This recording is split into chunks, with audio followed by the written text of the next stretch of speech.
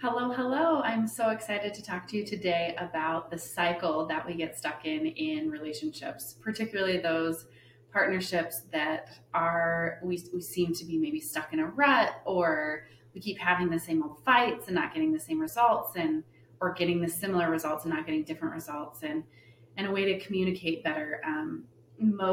Probably the number one people one of the number one things people call in for couples counseling for is communication issues.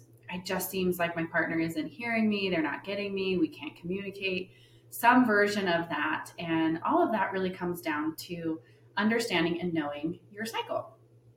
And this isn't like, it's a cycle that can become very predictable, very manageable. And when we understand the really good reasons why all of us do the things that we do, we can better respond to ourselves and our partner, and better get our needs met. So our communication becomes clear, not only with ourselves, but with our partner. So I'm going to give you a whole bunch of examples today, dive into cycles and why they're important, and really where we get stuck. And if you're finding yourselves in this place, if this is resonating with you and we've tried to identify it and we're working at it, but we can't seem to get past just talking about it, therapy is a really great option because you have a neutral third party to really be able to help you navigate through some of these really tricky parts and some of the things that we don't, our self-awareness, maybe we're just not self-aware. And that's okay, because sometimes this is the first time we're really diving into understanding things for ourselves, and how we feel about things. And so it's exploring that together. That's what therapy really is all about. And doing so in a safe way that your partner can be responsive to you. So I'm going to introduce a couple of things. I might do some deeper podcasts on these to explain a little bit later, but I want to start off with talking about kind of the window of tolerance. So when we talk about the window of tolerance in couples therapy, we're talking about the window of tolerance of people being able to sit in emotion.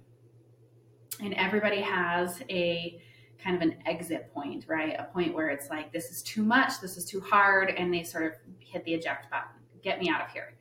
So some people have really short window of tolerance, and other people have really long windows of tolerance. And really, when relationships get hard and when our amygdala starts firing up and we start to go into that fight, flight, freeze mode, and our needs aren't being met, we start to really kind of panic, and that panic looks different for every person. And I can't say panic. I shouldn't say panic. We go into that fight, flight, freeze mode. These protective parts of ourselves come out, and sometimes that happens in split seconds for some people, and other times it's, like I said, people can tolerate being in that experience for longer periods of time. So in talking about the window of tolerance, I just want to sort of give you that reference so that you can kind of think about this of like everybody's window of tolerance is a little bit different. Your partner is going to have a different level of tolerance than I do, than every person. And they may have a higher tolerance with boredom, and with different emotions, the window of tolerance can change. And so, typically, if you have a high tolerance for open window for tolerance of emotion, typically across the board, you're going to have a higher tolerance. For those who don't, they then have a shorter fuse or window of tolerance, and it can become really tricky to have open communication, to have clear communication, for them to be maybe self-aware. And when they start to break that window of tolerance, it looks a little different for every person. So when someone's window of tolerance has been reached and they're hitting that eject button looks different for every person. In couples therapy or in EFT specifically, we're looking at kind of what those behaviors then look like. How does a person start to protect themselves? And we typically talk about this in either pursuing or withdrawing. So when I'm when I'm experiencing emotion, particularly hard emotion, heavy emotion, I'm hurting, I'm in pain, um, something's happening, that I'm feeling discomfort, I'm feeling overwhelmed. We have sort of a way of tolerating with that, right? So we can either flip into kind of hyperdrive and we can become what we call pursuing, or we could start to shut down and we start to pull away, maybe walk away, get out of the situation, shut down, avoid, withdraw, distract. There's lots of ways that people do that. So when we reach our window of tolerance, we sort of we have three options, right? We can either expand our window of tolerance and get more comfortable in sitting in these emotions, or we can start to pursue and become really agitated. And some people, pursuers often are kind of seen as sort of loud and very sort of forceful, demanding, and they certainly can be, but it can also be very, very subtle. It can be little things like maybe small demands, like I really need you to be home at 5 o'clock, or I really need you to get, this specific type of chip from the grocery store. And when our partner doesn't do that, then we start to maybe criticize or look at all the other ways that they're failing us, right? Like, this must mean you don't love me, you don't listen to me, you don't care about me. And so we start to make kind of some assumptions, or we start to tell ourselves certain things based on the response of the other person. So pursuers, again, there's sort of a level of pursuing, right? It can be really loud. If we've done this dance 1,200,000 times, I might be a little louder. I might be a little less easy to please. I might demand more. I might be more critical. All of these things absolutely happen for pursuers when their window of tolerance is reached. For withdrawers, it looks a lot more like maybe I pick up my phone. Maybe I, do a search through what latest sports fans are going on, or what sporting events, or read the news, or go for a walk, or turn on the TV, walk away, go into the bathroom, whatever. It's a lot of times for withdrawers, it's about avoiding the discomfort. And I'm feeling really uncomfortable. I'm feeling really intolerable in the moment. This is really painful. I'm scared. They fear how their partner is going to respond to them, how they're being responded to. They don't know what's going to happen. I just want to go back to normal. And so their best way to get back into this kind of comfort zone is to avoid, to shut down, to not say anything. Maybe if I give her a few minutes, an hour, she'll calm down. I'll leave her alone, and she's telling me to leave her alone, or he's telling me like he doesn't want me around, so I'll just leave him alone. So on the outside, they're typically seeing something from their partner that's uncomfortable, and their response is to shut down or withdraw or to avoid their partner. And really not necessarily avoid their partner, but avoid the pain, avoid fear, avoid knowing, figuring out how am I feeling about that. They want to get back to that, like, even keel, no responsiveness, sort of just kind of like we're normal. We're in this normal zone. I want to get back to that. And so their way of doing that is to avoid or withdraw in some way. And again, on the opposite of that, we have our pursuers. And pursuers can do just like we can withdraw at different levels. We might walk away. We might stumble something under our breath, mumble something under our breath. We might, there's all sorts of ways that people can withdraw, but there's also lots of ways that people can become pursuant of their partner. Both are really wanting the same thing. They're both longing to return to this normalcy, this easiness of kind of responding to myself, responding to my partner, get back to like baseline, right? And oftentimes baseline, it, again, can be different for every relationship, but they are normalcy, our normal, our baseline, what's working for us, and how do I respond to that? How do I get back to that?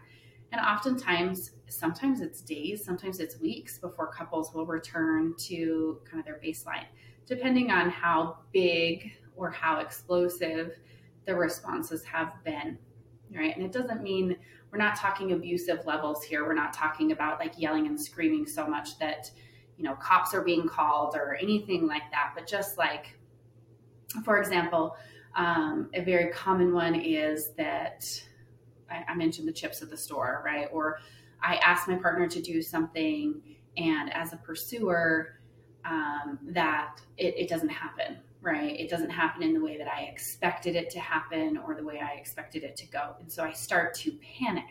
My fight, flight, freeze mode starts to come on, and I start to think, holy crap, what's going to happen next? How are we going to get out of this? Does this mean, he doesn't care about me. He doesn't love me. He's so selfish. He always does things for himself. He never thinks about me. I can never trust him. My mom said I should never trust him. I just plan on doing everything myself. All of those things start to just come at us, right? And if we are pursuers, we tend to start to panic in that moment, and panic, not necessarily having panic attacks, but we start to get dysregulated. And in that way we get dysregulated, our thoughts come online, and we start to tell ourselves lots of kind of crazy, awful things about the relationship, about ourselves, and the way we try to normalize those thoughts is in pursuing our partner. Or pursuing, and oftentimes that looks like, on the outside, what we might see is being short, being snappy, being very critical of our partner. My mom said I should never trust you. Those short, snarky comments, remarks can be really easy to go to when we are pursuing our partner. I myself am a pursuer. I am married to a withdrawer. It is pretty typical that females tend to be more of a pursuer and males tend to be more of a withdrawer, but that's not always the case either.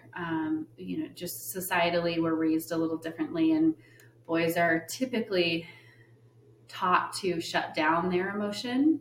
And, something happens, I get hurt, someone makes fun of me, I get bullied, and they go and ask for help. And a typical response for most males is buck up, some version of that, right? Like, be a man, shut it down, right? And so quit crying, or I'll give you something to cry about, is often something that I hear that my male clients have been told growing up. And so they learn from a pretty young age to shut down that emotion. So it does become pretty typical that males tend to shut down their emotions. Females can do it too. There are a lot of female withdrawers out there.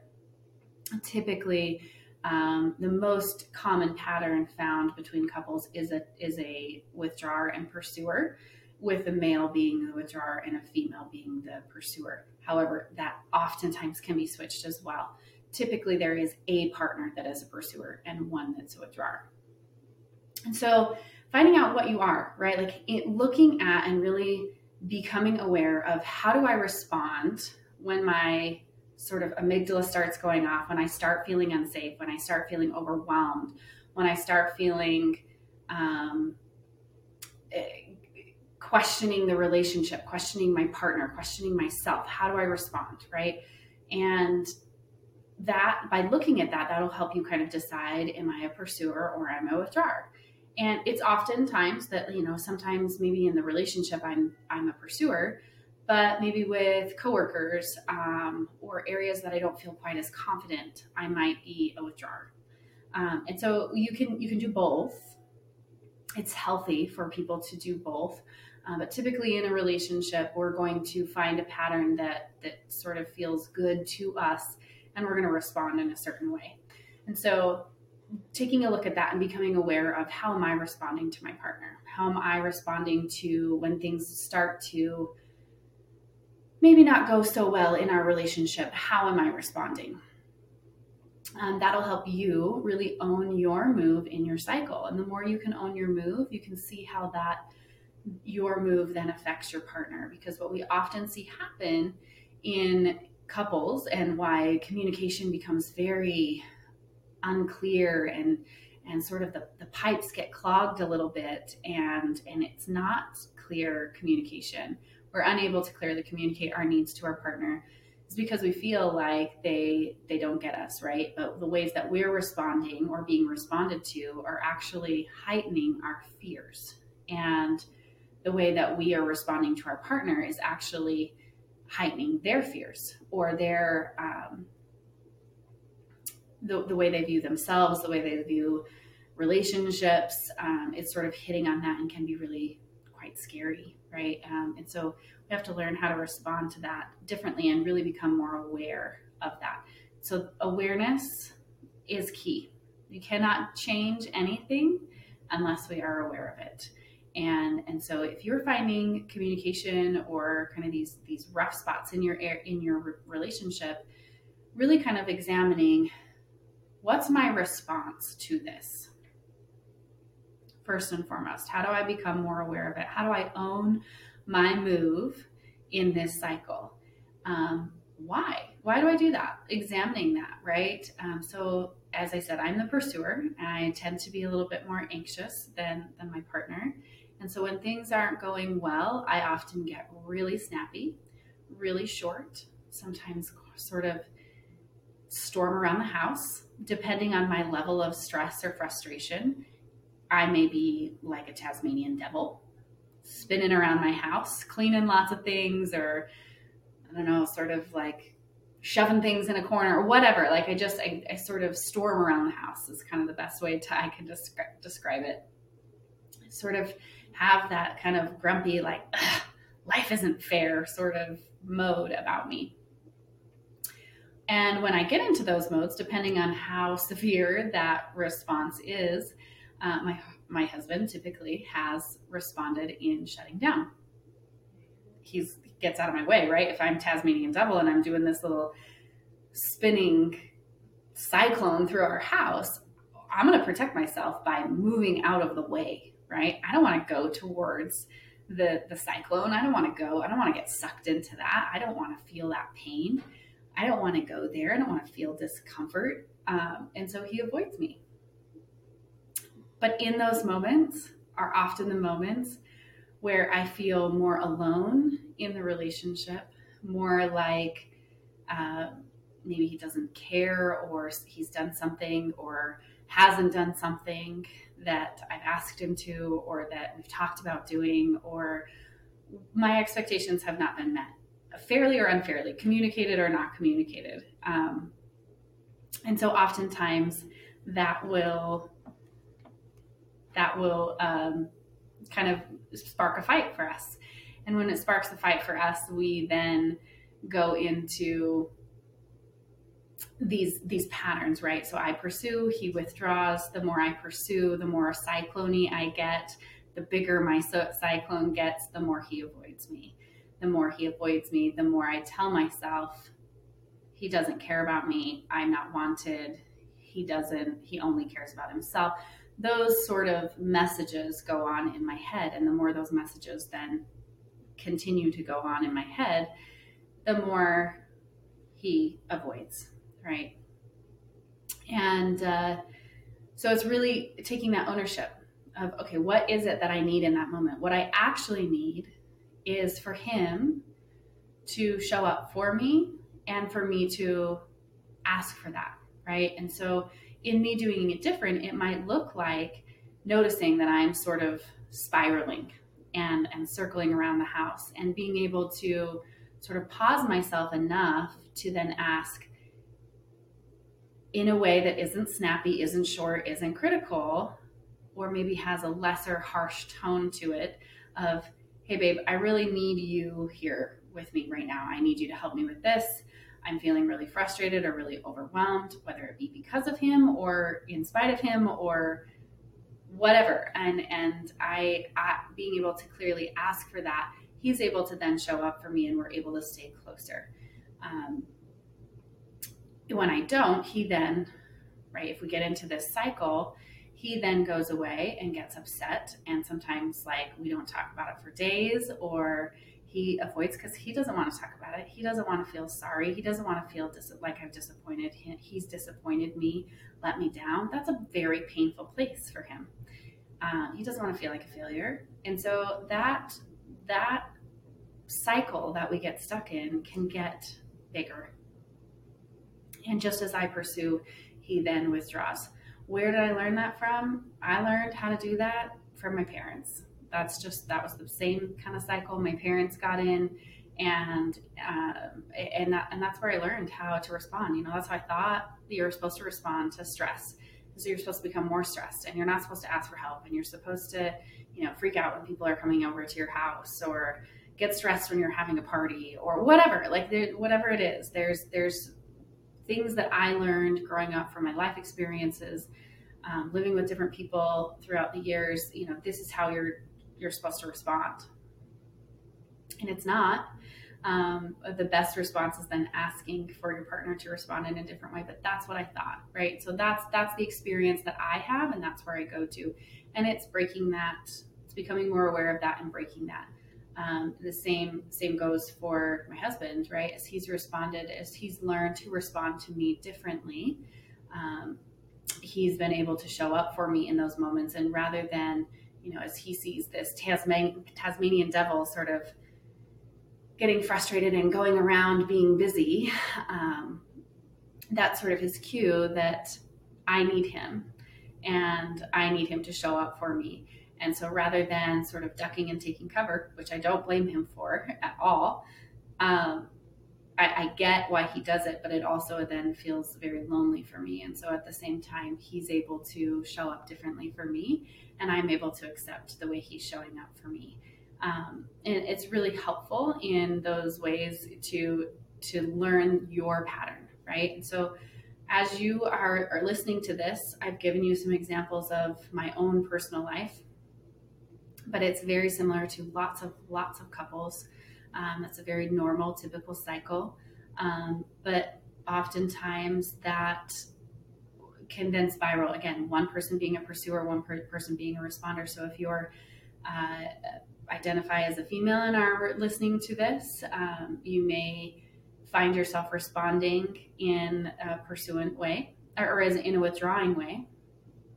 And you may say, that's opposite for me. And that's okay. It just really is looking at and about increasing your awareness to your partner, to your cycle, to when I get dysregulated, how am I responding? What are my protective parts? What does that look like for me? And in the way that you learn and look at responding to yourself and how you respond in different situations, that's really going to help you figure out, what is my response in my relationship with the person that I love the very most, and what do I really need and want from them? What am I really longing for in those moments? And the more you can get clear on that, the more clarity that is around that, the more your partner can actually show up for you in the way that you really want them to, both as a pursuer or a withdrawer. In the next couple of episodes, we're going to go a little bit further into what pursuing looks like and what withdrawing looks like, and help you maybe identify a little bit more as to, what sort of behaviors you might be doing, and how to maybe recognize it. And we're going to go into some tips to doing it better. But this is just kind of an overall intro to pursuers, withdrawers, window of tolerance, and the emotions, the level of emotions, and our window of tolerance in being able to sit in those emotions. So this is just an intro. I'm looking forward to our future episodes and being able to talk to you, do a deeper dive into withdrawers and pursuers, and how we really recognize that for ourselves, and what do we do different to be able to stop it or change it in that moment. So stick with us. I'm excited to see you in the next future episodes, and thanks for listening.